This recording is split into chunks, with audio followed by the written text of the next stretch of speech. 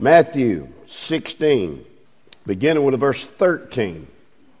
Matthew 16, 13. Jesus had traveled some 110 miles to get to where he is right here in this scripture. The Bible says when Jesus came into the coast of Caesarea Philippi, he asked his disciples, saying, "Whom do men say that I, the Son of Man, am?" And they said, "Some say that thou art John the Baptist, some Elias, others Jeremiah, and one of the prophets." He says unto them, "But whom do you say that I am?"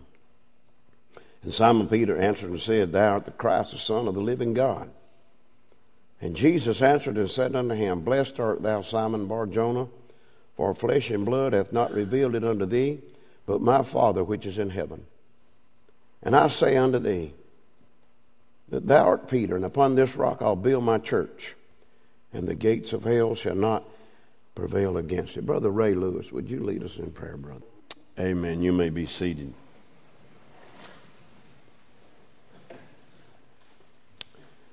When the word church is used, what mental image do you have? Think about that for a moment. Church. Church. People say, "We're going to church. This is the church." Well, this is the church, those of you who are sitting here. We're in God's house. This is his building. We are the church. People say, "We're going to church." So we're gathering. The church is gathering this morning in the house of the Lord. But think about the mental image that pops in your mind when you hear the word church. They're all over our county. You know, no one in our county today has an excuse for not going to God's house if they're physically able. Nobody in our county has an excuse for not hearing the Word of God because it's on TV. It's on radio. Nobody has an excuse. And think about the ark. When God told Noah to build the ark, told him how big he wanted to build it, there was no body of water big enough to even float such a vessel. So the people's idea was, what do we need that for?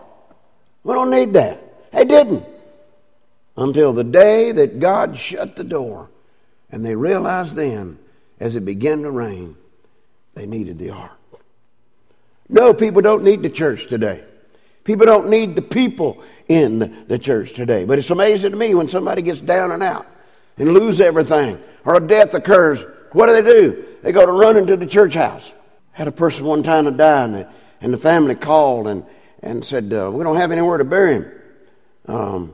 We'd love to bury him in your cemetery." It's okay, no problem. We charge $1,500. "Oh, I'm sorry. We'll call somebody else." Okay, our cemetery was basic for the members. Okay, you could buy a plot. You wasn't buying it. You were just putting your name down. $5. Hey, that's all it was. So this person called a friend of mine. And then the friend calls me and says, "Hey, you know so-and-so's got a death in their family?" I said, "Yeah." "Well, they called me and said you wouldn't let them be buried in your cemetery." I said, "No, I didn't say that. I told them it cost them $1,500 to get them buried there." So, "Well, they've told me that they want me to give them a little spot over there by the creek under that magnolia tree. What do you think I ought to do?" I said, "I wouldn't do it if I was you." I said, "You'll have a grave there that nobody can supposed to mess with and disturb, and it's on your property. If you ever go to sell the property, somebody may not buy it." A church today, listen, I feel like the church today is being used. I've had people call wanting to get married in the church. I said, "Well, where you live?" And they told me. I said, "Well, why you want to get married here?" "Well, we drove by and it looked pretty good, and we thought it'd be a good place to get married." I said, "Well, it don't work that way." You say, "You sure are hard." No, I'm not hard. Jesus said, "Upon this rock, the rock of Jesus, I will build my church, and the gates of hell shall not prevail against it." What was he meaning? Well, he was simply meaning, hey, it's not going to come against it. It's not going to stand in the way. And so we got to guard that way. The gates of hell shall not prevail against God's church. She's a living organization. She is an organization that God said, go ye therefore. Now, I don't have a problem with all these other churches. We pray for them every morning. I pray for all the churches in our county that preach the Word of God. Hey, if they're preaching the Word of God, more power to them. But what I understand is they're dragging people out of churches like ours and other churches because, hey, we just feel better going there. Well, we can dress like we want to going there. We like this and that better than we do at our church. Well, just go there. I don't go out to eat at the same place all the time. I go where the food's good. I don't worry about the price. If the food's good, I'm going to pay the bill. And I'm going to tip the waitress. And I'm going to tell her or him, thank you for the good service. Go where you want to go. But if a church is not preaching the Word of God and they're not giving to missions, it's not what we classify as a gospel preaching, gospel going church. Check it out. It's okay to check it out. You know what I told Lynn the other day? And I'm not sure that I won't do this yet. I'm thinking about picking a spy. And don't come out today and say, I'll be your spy. Yeah.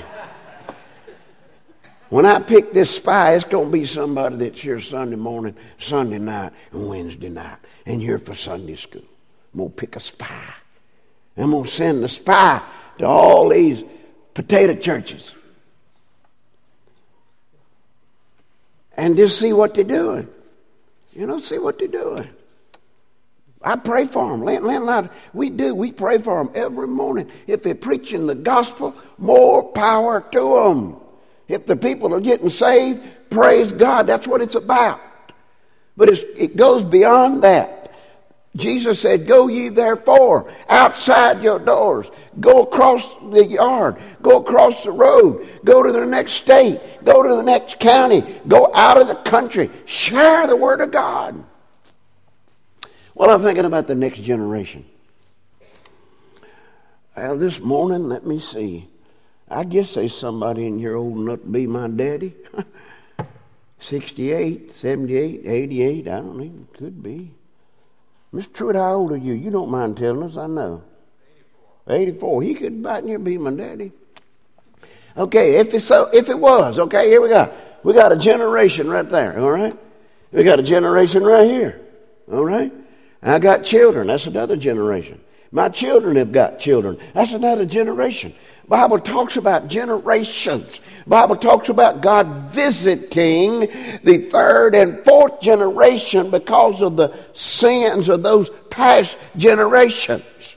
Hey, we got to be careful what we do with our young'uns. I mean, we got a generation there and a generation here.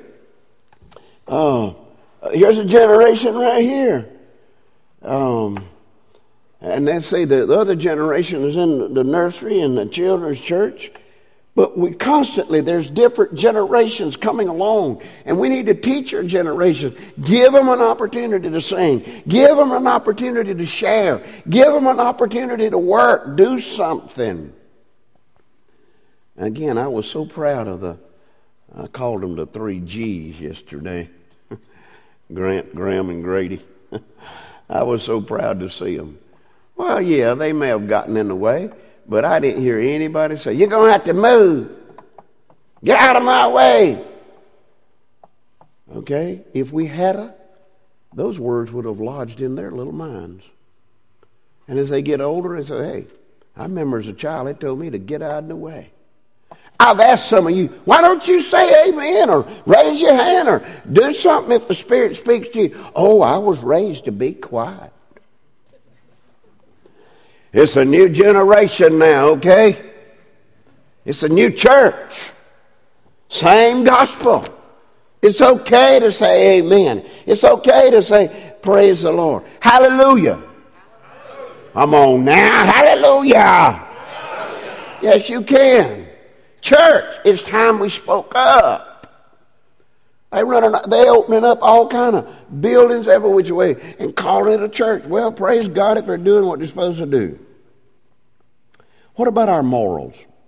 What about our beliefs? What about our lifestyles? They're changing drastically. You mark it down, they're changing. Sad to say, the morals are changing for the worse. And beliefs even. Well, what do you believe about this? I believe what the book says. If the Bible says it, I believe it. I don't have a problem with it. Jesus said, you go ahead, Peter. I want you to build a church and build it on me, he said. Build it on the rock, the solid rock. And I promise you, Peter, if you do, and if you preach the word, nothing is going to come against the church. Oh, she may go through some battles. She may lose some battles. But God's not going to leave us, y'all. He's going to be there for us.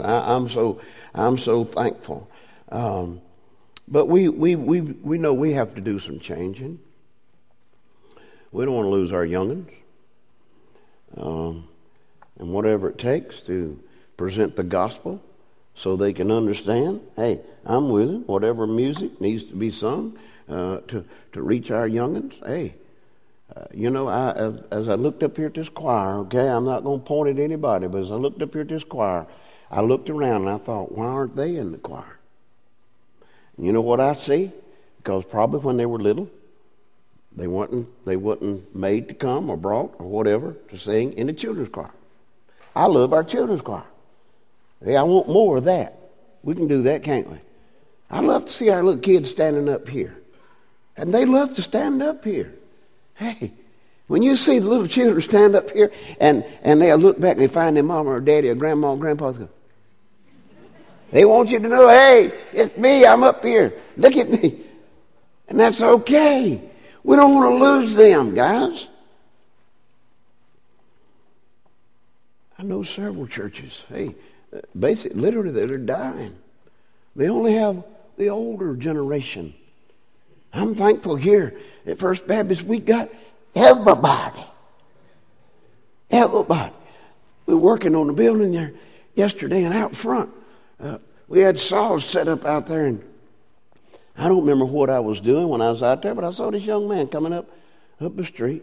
Nothing against him now, you understand? I want you to understand, nothing against this, okay? But he had his tattoos, and he had his rings, and he had his long hair, and he had his whatever you call that thing tied on his head. And I said, young man, he had his ear things in. I said, I don't know whether you can hear me or not, but I'm going to speak to him. Hey, young man, how you doing? He stopped me, turned, pulled out. Yes, sir, how you doing? I said, I'm doing fine, sir. He started walking toward me. I started walking toward him. He said, you need some help here where you work?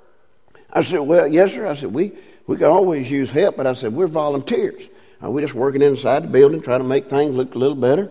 I said, where you go to church? He said, nowhere, sir. I said, where you live? He said, right down here on Brock Road. I said, look at me.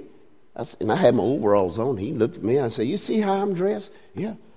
I said, would you believe I'm the pastor here? He said, sure enough. I said, yeah.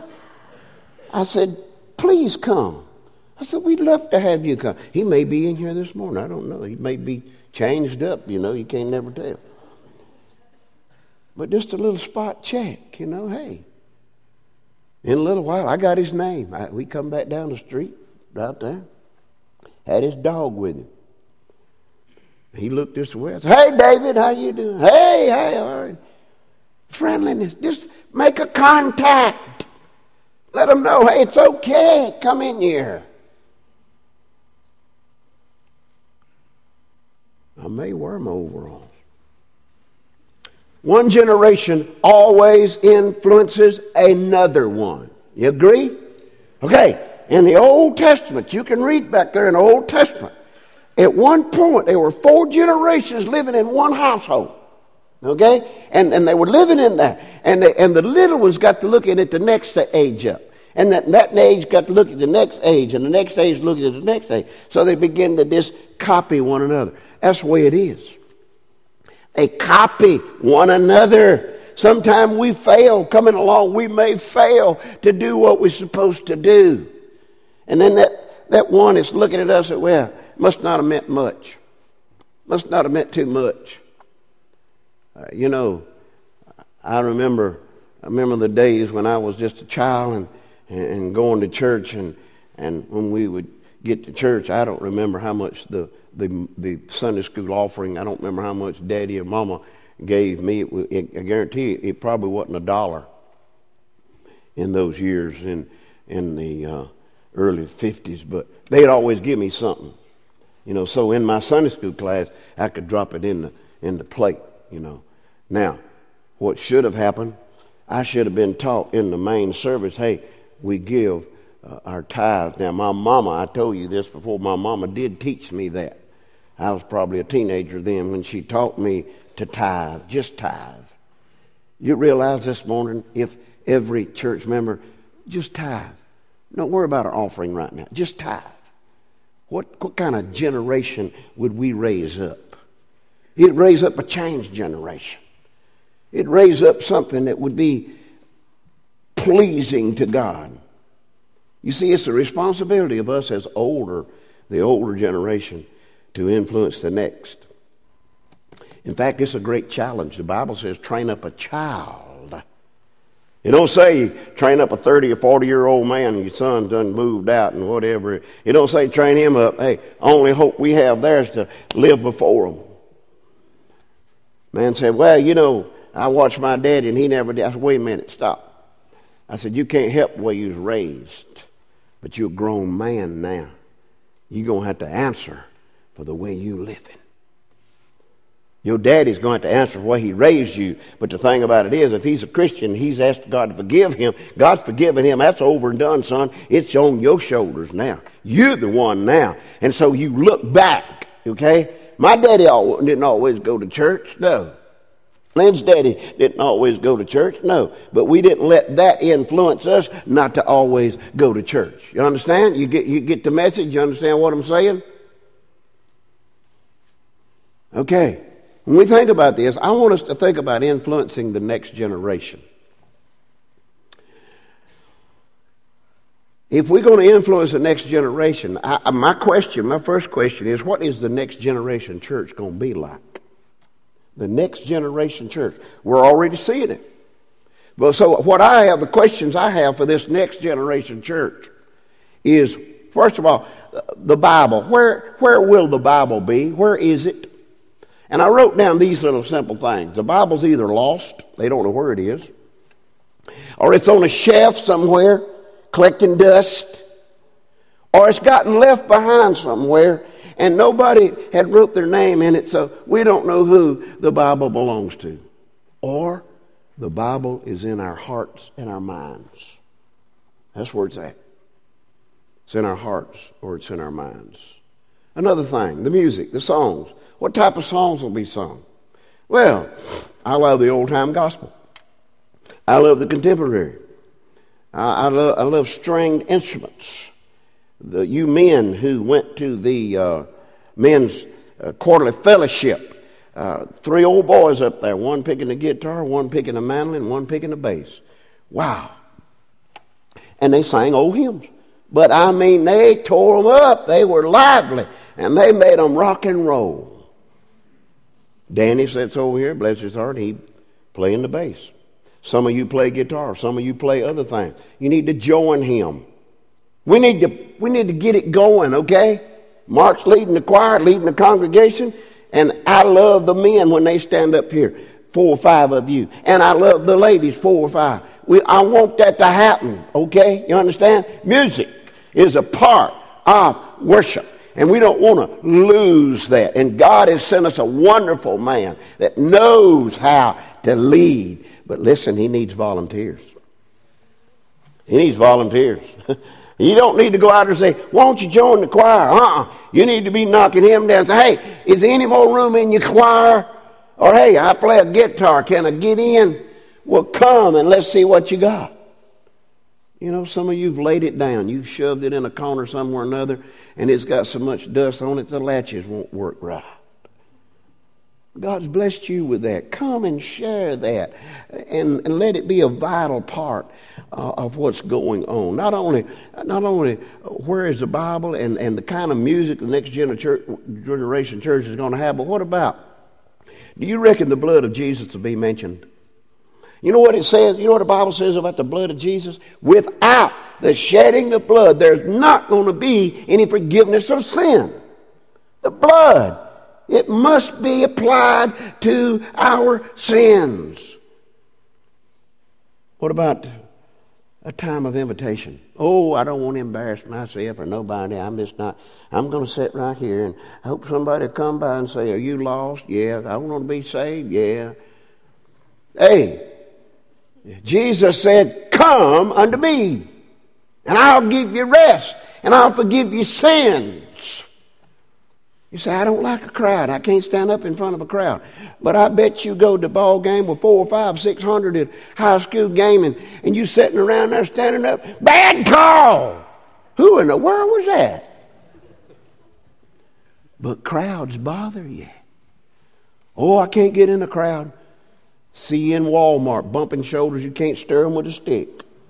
But a crowd bothers them. The thing is, the devil don't want them in here. The devil don't want them to come forward. The devil don't want them to expose themselves and say, hey, I'm lost and I want to be saved. My goodness, we've got to get up and get going. Blood, a time of invitation. How about the virgin? How about the virgin birth? You reckon it'll be mentioned? So you believe that? Yes, I believe that. Bible says, behold, a virgin shall conceive and bring forth a son, and thou shalt call his name Jesus. Yes, I believe it. And it don't need to be left out of the next generation church. Will anybody give a testimony in the next generation church? Will anybody hit the floor and say, Pastor, I want to share what God's done for me this week? Will there? I don't know. If it's not, hey, I love choirs. But you go in some of these churches, they don't have a choir, they got a praise team. Hey, that's fine. I love a praise team. But what happened to the choir?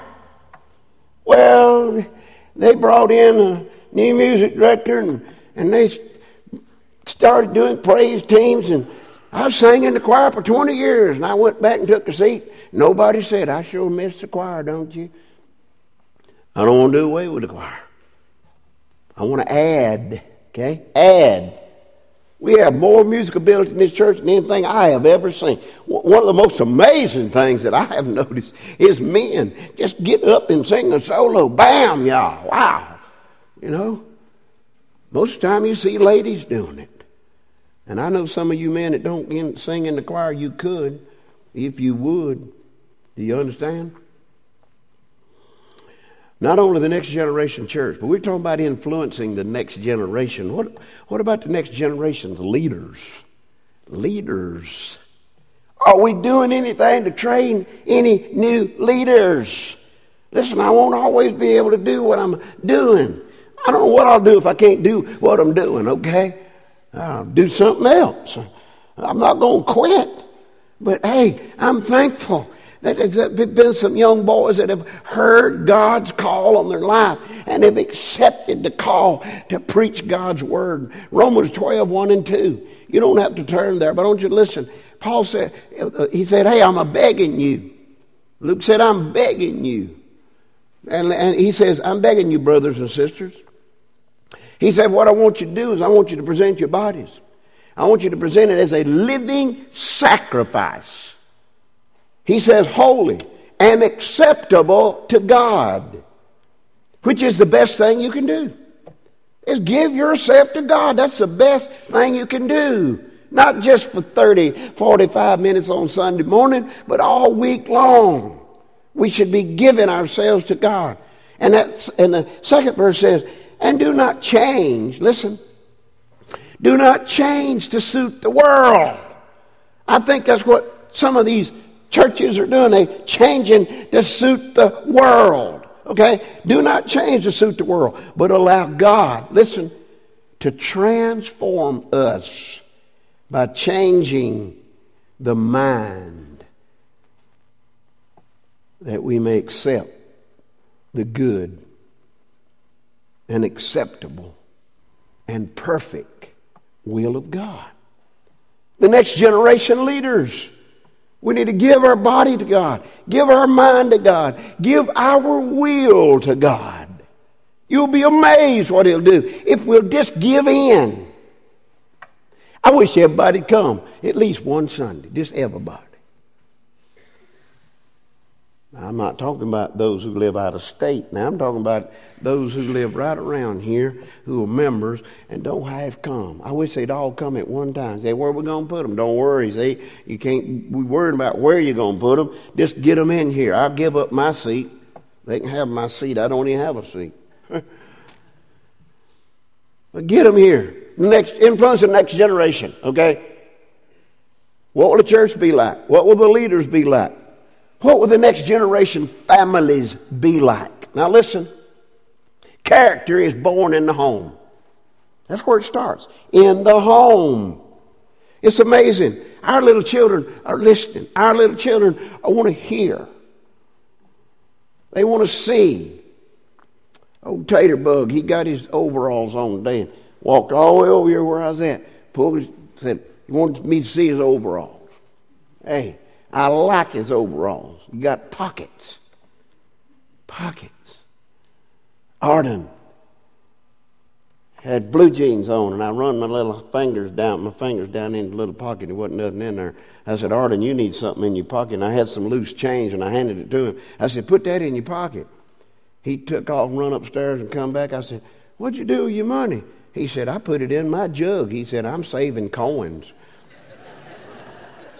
Pocket. Put something in their little pocket before they leave the house. Say, now, I'm putting this in this pocket over here. This is God's over here. You give this to God this morning, and I'm going to put something over here. This is for you this morning, okay?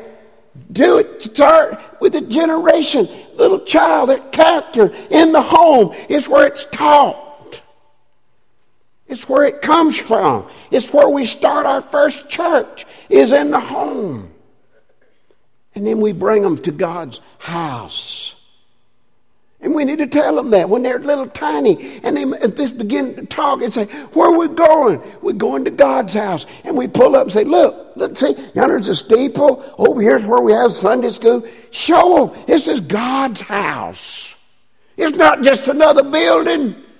And some of these places you drive by, you wouldn't know whether it's a manufacturing company or a church. Generations, the families.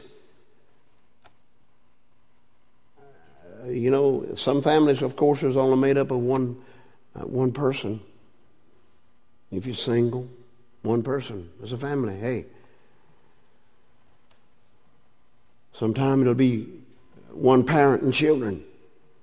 God's idea is a husband and a wife and children. That's His idea. It was the best idea. Sin has come along and ruined the idea. And we're reaping some of that today. Because the Bible says you're going to reap what you sow. I heard somebody say one time, don't date anybody that you don't plan to marry. Lynn and I dated for 7 years, and we broke up. I don't tell you how many times in that period of time. And I dated others. You know why? I wasn't interested in others. I want to make her mad. I want to make her jealous. I want to tell you how dirty I was. I had a motorcycle. In those days, we didn't have air conditioning, church house. She and I had been dating, I don't know how long. I had a motorcycle. I didn't go to church that Wednesday night. I went next door and asked the little girl who was the same age as her. She didn't go to church on Wednesday night either. Come on, let's go to ride. She come out, we got on the motorcycle and we went to ride. I done it on purpose. I come back in the yard about the time church was letting out so they'd see me pulling in with somebody else. That was bad. I got what I wanted. Almost 40, going on 45 years now. We need to have a goal. We need to know what we want according to God's holy will and go for it. Do whatever it takes to reach the goal that He sets before us. Y'all listening? It says getting mighty growly. Yeah, it is. The next family. The next family needs to love God. You know how? With all their heart, soul, and mind. Love God with heart, soul, mind. Love each other. You know how? Like we love others. Love each other. Love yourself. Love yourself like you love others. Now, I know you love me, but I ain't going to let you put all that cream all over here trying to clear these wrinkles up. You know, you can love me, but I don't have to have that cream, all right? Love God and love others. Love going to God's house. The Bible says, don't forsake the assembling of yourselves together. You say, well, that church don't meet on Sunday night. Well, I don't know that the Bible says you have to go on Sunday night. But if you're a member of a church that meets on Sunday night, you ought to be here. Hello? Ain't nobody out there? Hallelujah. Come on, y'all. It's time to get on. Get with it. If I didn't want to go to church on Sunday night, I'd join one of these fly-by-nights that only meets on Sunday morning. Makes me feel good and flutters my feathers. And out the door I go, hey, don't call me. I'm the preacher, but don't call me. I'm busy. Young man wanted to get married. Called me. I said, okay, who you marrying? He told me. I said, where she live? Well, she lives down in Anderson. And I said, well, where are y'all going to church? And he told me. I said, well, usually, I said, it's customary that you get the girl's pastor to do the wedding. He said, but he don't do weddings. I said, well, I am sorry. I mean, hey, I'm just not going to accommodate. I'm sorry. Don't try to pull my leg. I ain't got but two. You pull one, I'm going to fall. Love going to God's house. Bible said, don't forsake the assembling together. As the manner of some are, as you see the day of Jesus coming. This is the best place to be when he comes. Best thing is to be saved, but the next best thing would be to be in his house when he comes to take the church away. All right, let me give you the last thing. We talk about the next generation's church, the next generation's leaders, the next generation's family. But what about the next generation's destination? Where are they going? I'm going to tell you. Ain't one of two places. Bible's very plain. Heaven, where Jesus is, where God is, where everything is happy. And the other place is hell. Outer darkness. Where the fire doesn't go out. Where people are screaming and gnawing their teeth and chewing on their tongue because of torment. The next generation may be headed that way. I've often said we are one generation of being a lost nation. A lost nation. What are you doing to make things better? It's not what our church can do for you, but what can you do for our church? What can I do for my church? You see, heaven is for the saved. Jesus told the thief on the cross, he said, Lord, you remember me when I come into your presence? He said, you be with me today in paradise, heaven. On the other side, hell, was the rich man. The rich man, the Bible says he lifted up his eyes. That means he could see. You don't go there and burn up like a stick of wood. He lifted up his eyes. He could see. And he called out to Father Abraham, oh, send somebody. Say, we ain't send nobody, son. You made a choice. You were there because of your choices.